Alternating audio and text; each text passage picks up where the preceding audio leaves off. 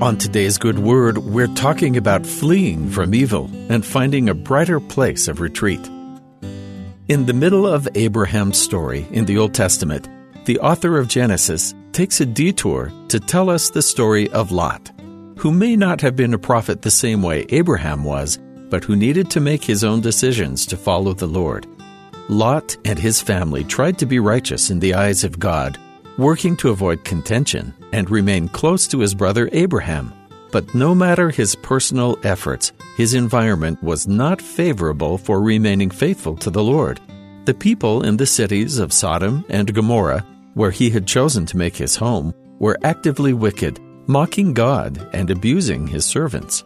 After a long search for the righteous among the wicked, the Lord declared, enough was enough.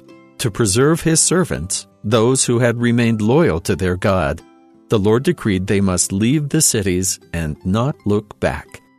It was no longer enough to remain righteous among the wicked. Lot and his family needed to separate themselves completely from these temptations.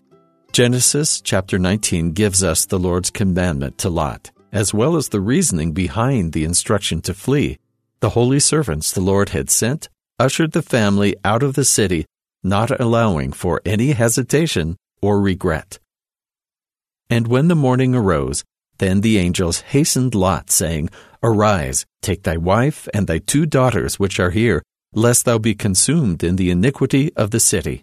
And while he lingered, the men laid hold upon his hand, and upon the hand of his wife, and upon the hand of his 2 daughters, the Lord being merciful unto him, and they brought him forth, and set him without the city. And it came to pass, when they had brought them forth abroad, that he said, Escape for thy life.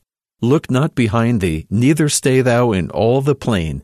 Escape to the mountain, lest thou be consumed.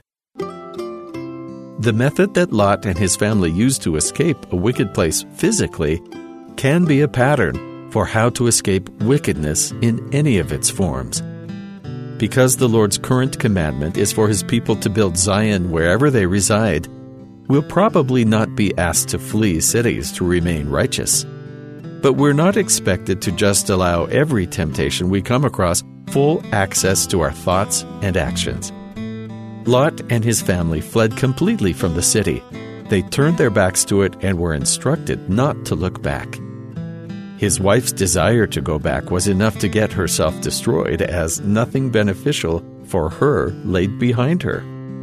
It's significant to note that the Lord's instructions to Lot and his family included the warning that the iniquity that surrounded them was harmful. This wasn't an abstract moral battle between wicked and righteous. The Lord wanted to protect his people from the very real danger that could befall them.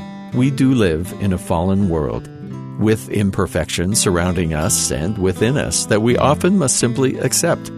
But that doesn't mean we need to tolerate destructive wickedness when we can move on to better and brighter places. The Lord provided a means of escape for Lot and his family, as well as a place for a safe retreat. And he'll do the same for us.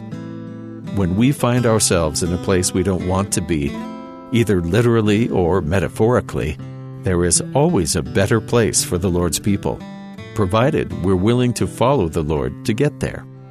And that's the Good Word.